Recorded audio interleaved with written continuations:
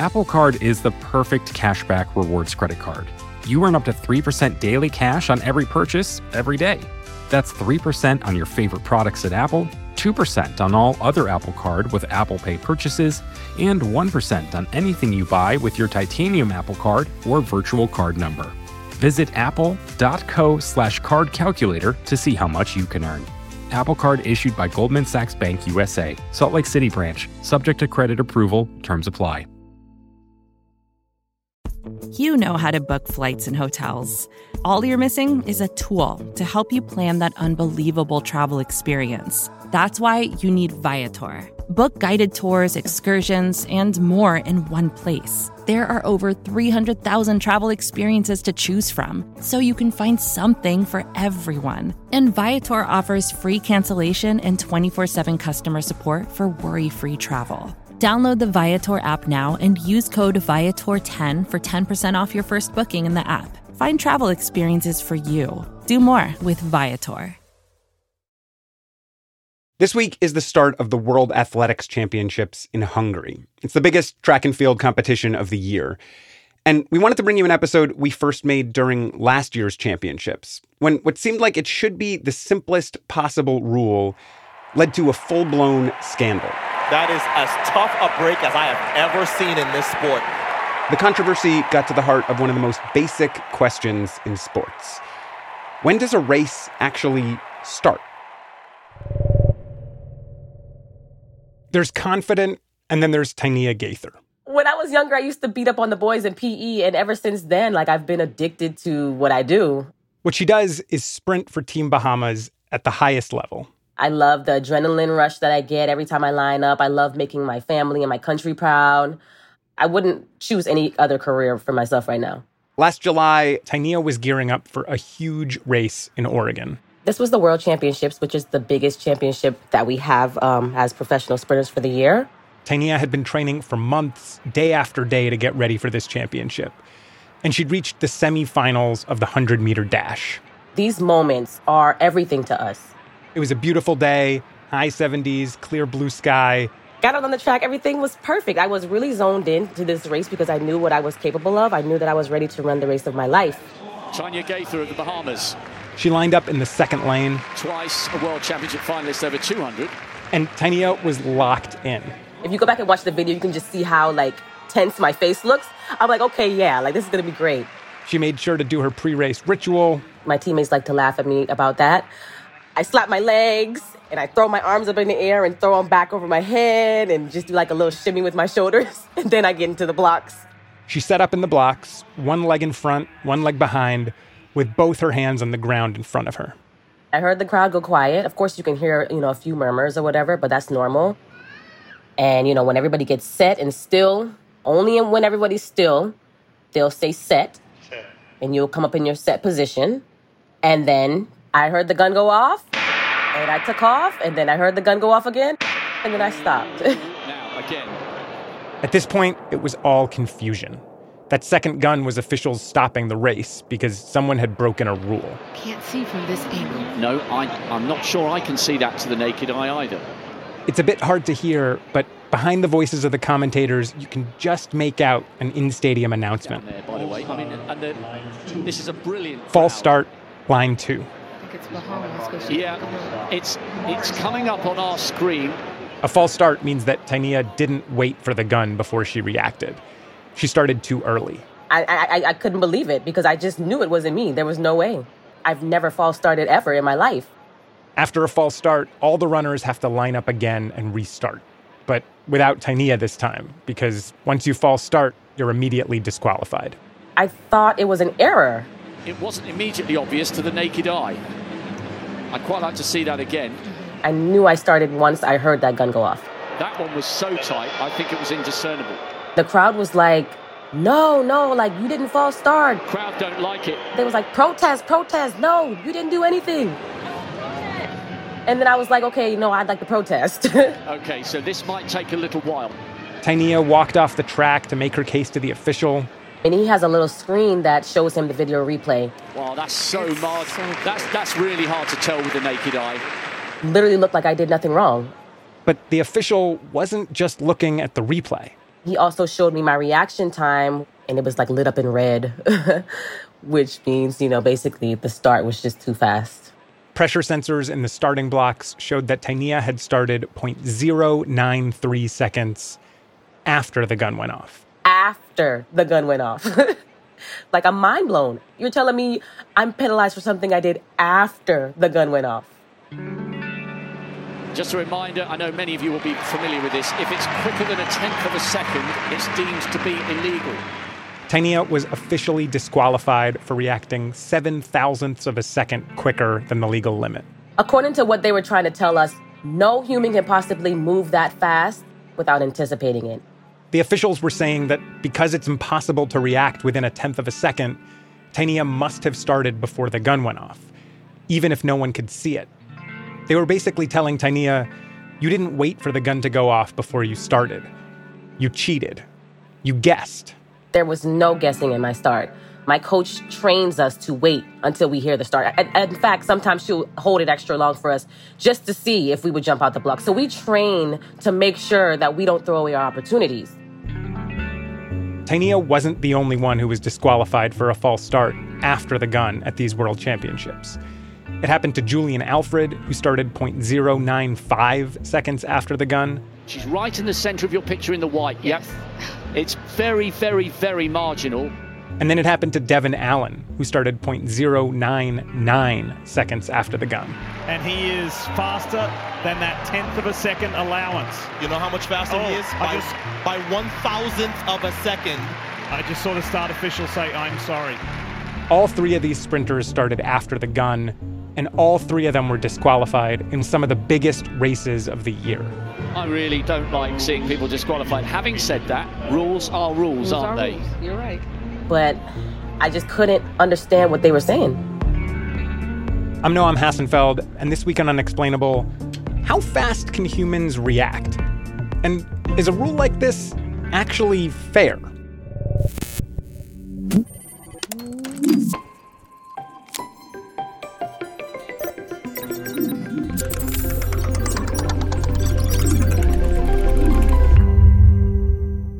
Okay, Brian.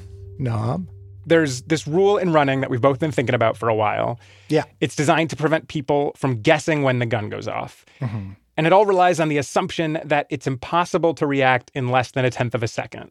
That people who start that quickly are actually starting in their heads before the gun. Mm-hmm. So I wanted to ask you about the science here. Like, does this idea of a limit to human reaction time make sense? Yes. The concept behind this rule does make sense. You can't react instantly to a sound. There is a neurophysiological limits that need to be defined to prevent some athlete to have an unfair advantage by anticipating the gun. So I found a scientist who's doing his PhD on this exact question. His name is Mathieu Meloz. My name is Mathieu Meloz. He's French, so I apologize if I've said his name wrong. And okay. He thinks this idea of setting a limit makes sense because reacting to a gun just takes time. Right. There's so many things that need to happen just to get you out of the starting blocks. There is different component to the response time. So first, the gun goes off. There's time it takes for that sound of the gun to get into your ears. So there is the time. Your ears have to convert that stimulus into a neural signal. Then there is the time. Your nervous system has to identify that signal. The time. Send a command down to your muscles to start moving, and that takes some time. And then there's time for the muscle itself to start contracting, to move. And then there is the time. You actually exerting force on the starting blocks that would detect your movement. So there is all these different components. It's complex. So this idea of a limit in sprinting makes sense. Mm-hmm. But what I just cannot figure out is where this number, tenth of a second, where does that come from? So I looked into this. I talked to a historian who wrote a report about this for World Athletics, mm-hmm. which is the organization that runs these world championships we've been talking about. Okay. His name is PJ Vizel. And he told me that it actually traces all the way back to the 60s and this West German sprinter named Armin Hari. He had surging power and explosive pace. but he also possessed the most dubious starting technique that international sprinting has ever seen. Hari was famous for being a suspiciously fast starter. His fellow Germans called him the thief of starts. He did apparently have a really fast reaction time. They tested him, though we don't know exactly how accurate that was. Many believe he actually beats the gun. Ultimately, we don't know if Hari was guessing his starts or if he just had superhuman reflexes. But in 1960, he won a bunch of races, got called for some false starts, and people were pissed because back then, you didn't get immediately disqualified for your first false start. They would just run the race again. Oh, so okay. It got a little messy. And West Germany, they wanted something more objective, so they got these force sensors that could automatically detect when someone started. Mm-hmm. And this 10th of a second limit basically comes from the company that designed them. The traditional brand Junghans has been a trailblazer in watch design for 160 years. That said that they had tested a bunch of runners and found that no one could start faster than a 10th of a second. Okay. So that sort of company finding became the basis for this rule of thumb that continued for a couple decades until 1989, when World Athletics, then known as IAAF, made it official. So when Tainio was disqualified and told you couldn't have possibly started that fast. Right. That was just based on something a German company said in the 1960s? Yeah, basically. Okay. That's what this historian told me. Mm-hmm. World Athletics has said it's based on science. So I reached out to them and they told me that a 10th of a second was determined to be the, quote, minimum auditory reaction time. Mm-hmm. But they didn't point to a specific study. Okay. The main study that other people point to is this study on 8 amateur sprinters, which is just a really small sample size. And it also seems like the study came out after they made the rule. So I just basically have a ton of questions about the science here. Okay, so this whole story you're telling me makes perfect sense considering when I asked Mathieu about this number, do you think it's valid? He told me the 100 millisecond false start threshold is not science-based. He argues that this 10th of a second limit is just not based in rigorous science. Okay. And we really don't know what the actual number is, what the limit ought to be. If you look at the scientific literature, you can find there have been a bunch of studies that try to answer the question how fast someone can start a race. Mm-hmm. And they all kind of find slightly different numbers. People can start faster than 0.1 seconds.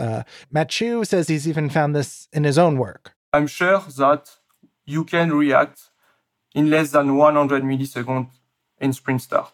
And there's no paper you can go to that has the gold standard for studying how fast people can start.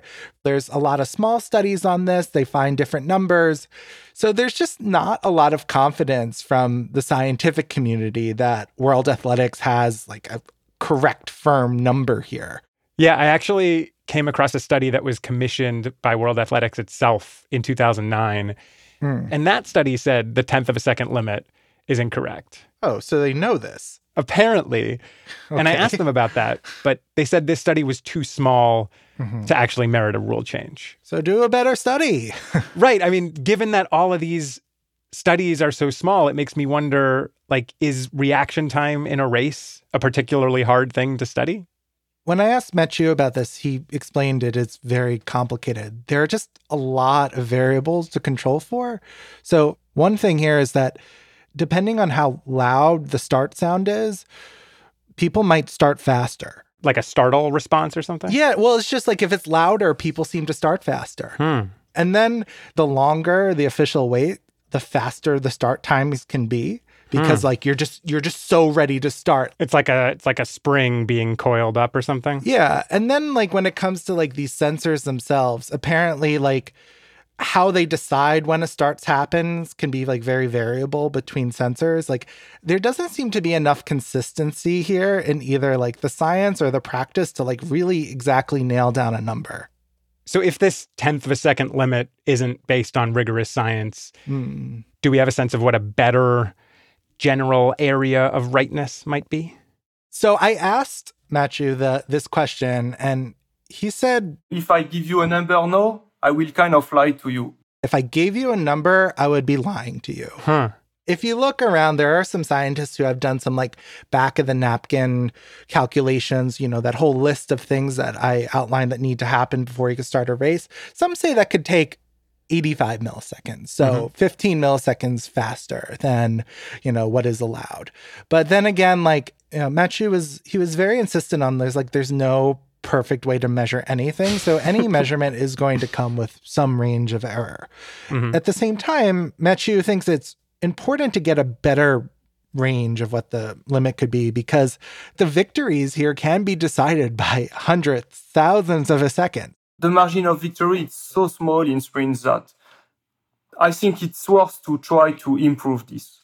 Mathieu basically thinks that improving on this number and getting a better estimate of it will really make races fair.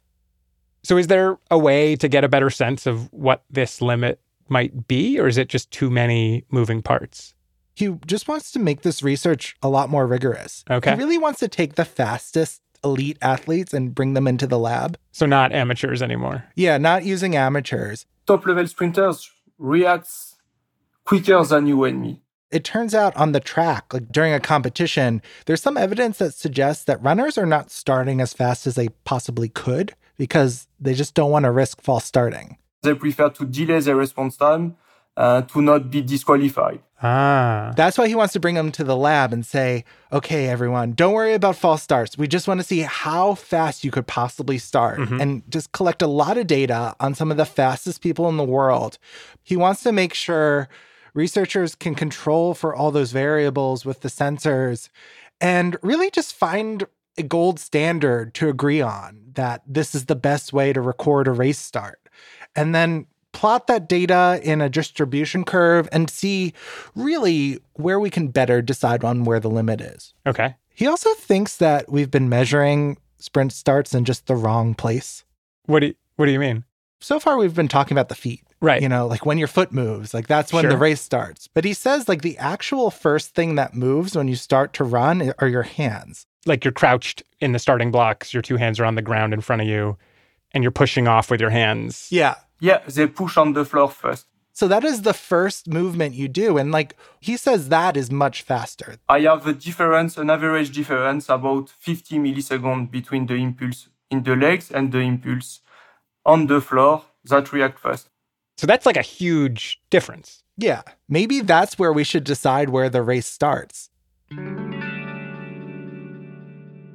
So that all sounds great. Okay. But to be honest, I'm not actually sure more science and more technology is the whole answer here. Isn't the answer usually more science? We need more science. Somebody say it on the show every week. It's definitely often science. But when it comes to sports, I think using technology in the name of fairness, it's harder than you think. And there's an argument that sort of a hyper-focus on technology might actually be ruining sports a bit. Oh, I want to hear that. I'll tell you after the break. Apple Card is the perfect cashback rewards credit card. You earn up to 3% daily cash on every purchase every day. That's 3% on your favorite products at Apple, 2% on all other Apple Card with Apple Pay purchases, and 1% on anything you buy with your titanium Apple Card or virtual card number. Visit apple.co/card calculator to see how much you can earn. Apple Card issued by Goldman Sachs Bank USA, Salt Lake City branch, subject to credit approval, terms apply. Support for the show comes from ZocDoc. When was the last time you got a physical? I know it's probably stressing you out just to hear that question. You know you need to get one, but where do you find a doctor who even does a physical? And how do you know if they take your insurance? And aren't most doctors booked up months in advance? It can seem intimidating, but the answers to those questions are easier than you think. ZocDoc is a free app and website where you can search and compare highly rated in-network doctors near you and instantly book appointments with them online. You can search by location, availability, and insurance. You can look through tens of thousands of doctors, all with patient reviews, so you can get a clear sense of who's going to be taking care of your health. And once you find the doctor you want, you can book them right in the app. No waiting on hold to get through to a receptionist. You can go to ZocDoc.com/unexplainable and download the ZocDoc app for free. Then you can find and book a top-rated doctor today. That's ZocDoc.com/unexplainable. ZocDoc.com/unexplainable.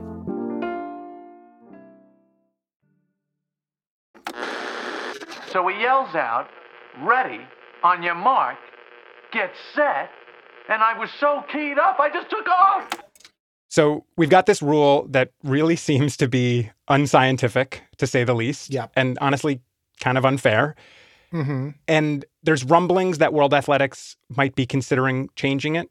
A World Athletics Council member from Finland actually called for a rule change on this, and the president of World Athletics said... the false start rule, I'm sure, will be looked at by the Competition Commission, and everything is on the table, as it always is after a championships.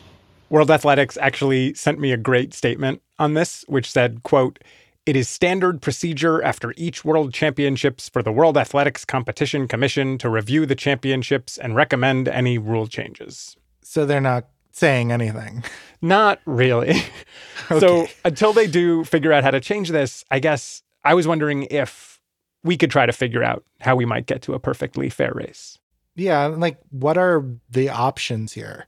Okay, so on the one hand, we've got Mathieu, right? Mm-hmm. He wants to use more science, more technology to kind of get finer distinctions on this limit, take this kind of non-scientific tenth of a second limit and bring it, firmly into the realm of science, rigorous science, like you said. Yeah. And that's broadly what a lot of the people I spoke to also told me. So the historian I talked to, PJ, he said he wanted a lower, more precise limit. Mm-hmm. I talked to a sports scientist, Matt Payne, who said the same thing. And they both said we also need more transparency around exactly how these machines work. Yeah. So, we can hold them accountable. Yeah. We need to know, like, each machine is making the same decision around, like, when that person started. Right. And that's actually what some people think happened at the World Championships with Tainea and these other runners, that something must have been up with the machines because reaction times were just, like, super fast across the board. And honestly, I think that's a key problem with having this really strictly enforced limit, because applying this tiny distinction across tons of machines perfectly, consistently, without any error is clearly showing itself to be really difficult. Yeah. And it's also always possible that someone can come along, with just superhuman reaction time and slightly break this limit, whatever we find. Yeah. And the limit is always going to be a fuzzy number anyway. Right. And, if you draw a clear line in the middle of what is ultimately just a fuzzy border, and someone is barely on the other side of that clear line, like, is it really enough to label them a cheater? I don't know. Yeah. Technology doesn't necessarily make fuzzy borders go away. Sports have not been created or invented to deal with the technology that we have today. So I talked to the sports writer Joe Posnanski. Okay. He's written a lot about the use of technology in sports. Joe says that, like, technology can give us a lot more data, but it's not always clear that more data equals more accuracy, especially when we're dealing with sort of fuzzy borders and sports, which are ultimately, they're games, right? They're not scientific experiments. There is a way to break down the context of any game to a point where it's no longer a game, where it's no longer makes any sense. It's kind of funny. We've been talking to scientists who the answer to this question is, well, we just need more precise sensors. We need better science. Right. We need more, data. And I'm sure that's fun for them. Right. Yeah. And Joe told me that it can cause some real problems. In baseball, for example, it used to be that a guy stole a base and the tag was late. He was safe. That's how that worked. Runner goes, throw down by Martin, a stolen base for Rios. So as long as you're touching the base, you're safe. That's the one thing I know about baseball. Right. That's the main rule of baseball. But now if you slow it down enough, you'll see that occasionally the guy, when he slides into second base, just for a fraction of a second, for just a moment, watch this. His foot will bounce off the bag for like the smallest amount. I mean, a millimeter. You might have got him. And what happens in baseball now sometimes is they go to this, like, instant replay review, and then the ump's like, he's out now. So there you go. It's happened many times in replay. That's not not the way the game was intended to be played. Nobody ever even knew this existed. And they stopped the game for like a while. Instead it becomes this people just poring over it like it's the Zapruder film, trying to figure out, is this guy safe? Is this guy out? It's not great. I'm realizing that if we went the max technology limit and you actually got to an absurdly small view, you would see that actually we don't touch anything. Matter is mostly empty space. It's just electromagnetism that's convincing us we're touching, right? Yes. No runner is ever touching a base. And no fielder is ever tagging a runner. This is a little, I think we got a little too deep for this topic. But I see what you mean in that, like, there's always going to be, like, the closer you zoom into things, you see actually, like, our experience of that thing, like touching a base, is not necessarily what's happening on a microscopic view. Yeah, and it's not just baseball either. Like, in basketball, there are these endless replay reviews on fouls. I get so bored of these replays. We got a great game going. Again, it's a gray area of like, what is a foul? Is that an offensive foul or I don't know. And then in football, there's this kind of like deeply philosophical issue of what is a catch? What? Yeah, like it used to be... Like it's in your hands? Yeah, it seems like this really simple idea, like, are you holding the ball? Uh-huh. But now it's like... The runner did not complete the catch during the process of the catch. Okay. If you zoom in really close, is the ball moving a tiny little bit when you hit the ground? Like, even though it's in your hands? Even though it's in your hands. And even though, like, it was always considered a catch before. And you've got to continue through the play. We will now review the previous play. I don't want to sound like technology is really bad. It has its place in sports, especially when the lines aren't as fuzzy. So, like, who finishes a race first seems a lot easier to judge on replay than who started. Yeah. Or like tennis, where, whether a ball is in or out, like that's a pretty clear decision. Mm-hmm. But using fancy technology and tons of camera angles on things like the start of a race or what is a catch in football, it can end up being really disappointing to fans because you're expecting this clear, objective result from all this technology, and it's just a fuzzy border. Like, technology can't solve this problem. Yeah, we signed up to come to a game, not to a slide presentation. It's like something you would do in a lab. It's not something you want to do, in an arena. So should we just throw out all the sensors, the cameras, everything, and just go out there and have fun? So I think there's a couple things we could do here. So we could throw out the limit entirely, like just go back to the eye test to see who false started. Yeah. But this sports scientist I talked to told me that like people's perception of movement can actually be different. So some people could actually be better at spotting movement in other people. So we're introducing yet another complication to when does a race start? Yeah, and we could also like keep these pressure sensors, but just get rid of this 1/10 of a second reaction time limit. Like just have the race start when the gun goes off and just say that's it. That makes sense to me, like not giving people, penalties for these apparent thought crimes that they've started before the gun in their head. Right. That's intuitive, right? Like that's what we think a race should be. Mm-hmm. But without this reaction time limit, both of these other options might actually incentivize runners to anticipate the gun, like to guess when the gun would go off. Is it a huge problem to anticipate the gun? Couldn't that just be a part of the race?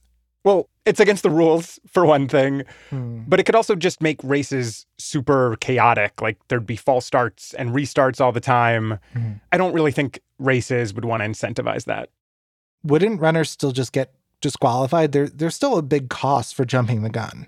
Yeah, there's a big cost, but the people I talked to said they think runners would risk it. Like if you're racing someone who's just way faster than you and your only shot is to anticipate the gun, you might just risk it, even if you could get disqualified. And then some people probably wouldn't risk it. So, if we're looking for the fairest possible race, like one where every single person is being timed from the gun to the finish line, I don't really think the answer is taking away the limit and maybe encouraging people to jump the gun more. I think every option here will fail us in some way. It's just deciding which failure feels like sports. I think that's exactly right. And that's something that Joe said to me. He basically said, there's no way to make sports perfectly fair. What you want to do is make it fair enough that people have faith in it. But we accept the illusion. So Joe's favorite solution for fuzzy borders in sports like baseball and football is just to accept the gray area. Let the official watch the replay in real time, no slow-mo. And if the call can't be overturned, just stick with the call in the field because perfectly fair isn't possible. Yeah, I think perfect fairness is impossible. But at least with this false start rule, we could probably make it a little fairer. We definitely can, especially because we know this reaction time limit isn't right. So lowering the limit seems like a clear move. Yeah. We can embrace the fact that we'll probably need to keep updating it over time. And then ultimately, if we're honest about the fact that when a race starts is kind of this fuzzy border, we'll end up labeling fewer people cheaters who probably didn't cheat. It's still embarrassing because, you know, you don't want to ever be labeled as somebody that cheated. Tainea is still thinking about her false start at the World Championships in July when officials said she started before hearing the gun. I literally waited till I heard what I needed to hear, just like I've done in hundreds of other races. For a while, it was hard to shake. You know, I haven't really shared this with many people, but I've kind of been experiencing a little PTSD with it because now when I get in my blocks, I'm the only thing that I'm thinking about in my blocks is be patient. That's literally the thing that's been engraved in my head since that moment. Be patient because you can't afford for that to happen again. But Tainea is nowhere close to giving up on running. I'm one of the true lovers of this sport. I love what I do. And, you know, as big of a blow as that was, it hasn't changed, you know, my eagerness to step on the line. And last August, she was back on the blocks at another big race. Brittany Brown, followed closely by Tainea Gaither, 91. She took home a silver medal running a personal best in the 200-meter dash. But the thought of that false start after the gun in July, it's still lingering in the back of her head. So at the end of all of this, I told her about our reporting and all the people we've talked to. And I guess it doesn't seem like to me like you cheated. Yes, that's how I feel. But I guess the data says I cheated. And, you know, I think based on the science here, we have good reason to say Tainea Gaither is not a cheater. Wow. Well, I really appreciate that. I would love for the world to see that research.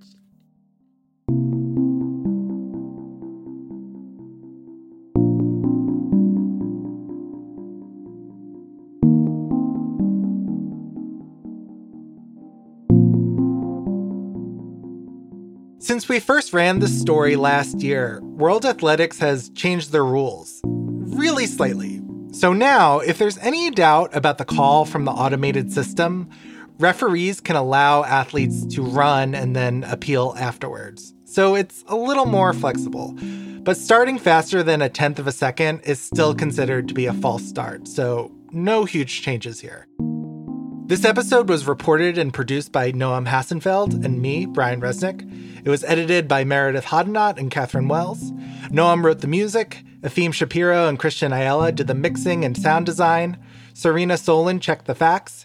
Mandy Nguyen is going for a swim. And Bird Pinkerton, she jumped up and ran to the door while the alarm was blaring. But the door slammed shut. And over the loudspeaker, she heard a deep voice. Lockdown sequence initiated. Special thanks this week to PJ Vazell, Matt Payne, and Robert Johnson for their help. If you have thoughts about this episode or ideas for the show, email us. We're unexplainable@vox.com. We'd also love it if you wrote us a review or a rating. This podcast and all of Vox is free, in part because of gifts from our readers and listeners. You can go to vox.com/give to give today. Unexplainable is part of the Vox Media Podcast Network, and we'll be back next week. Why do you run? Why does anyone? I always thought that runners loved running, and that's not the case. Most runners hate running, but they choose to do it. In the new docuseries Running Sucks, brought to you by Team Milk, Abby Ayers learns why women runners everywhere are driven to go the distance. It really is about taking my power back and proving myself wrong. Team Milk is about fueling women's performance and helping them along their marathon journeys. You can sign up now for the inaugural Every Woman's Marathon taking place in Savannah, Georgia on November 16th, 2024. Learn more and register at everywomansmarathon.com.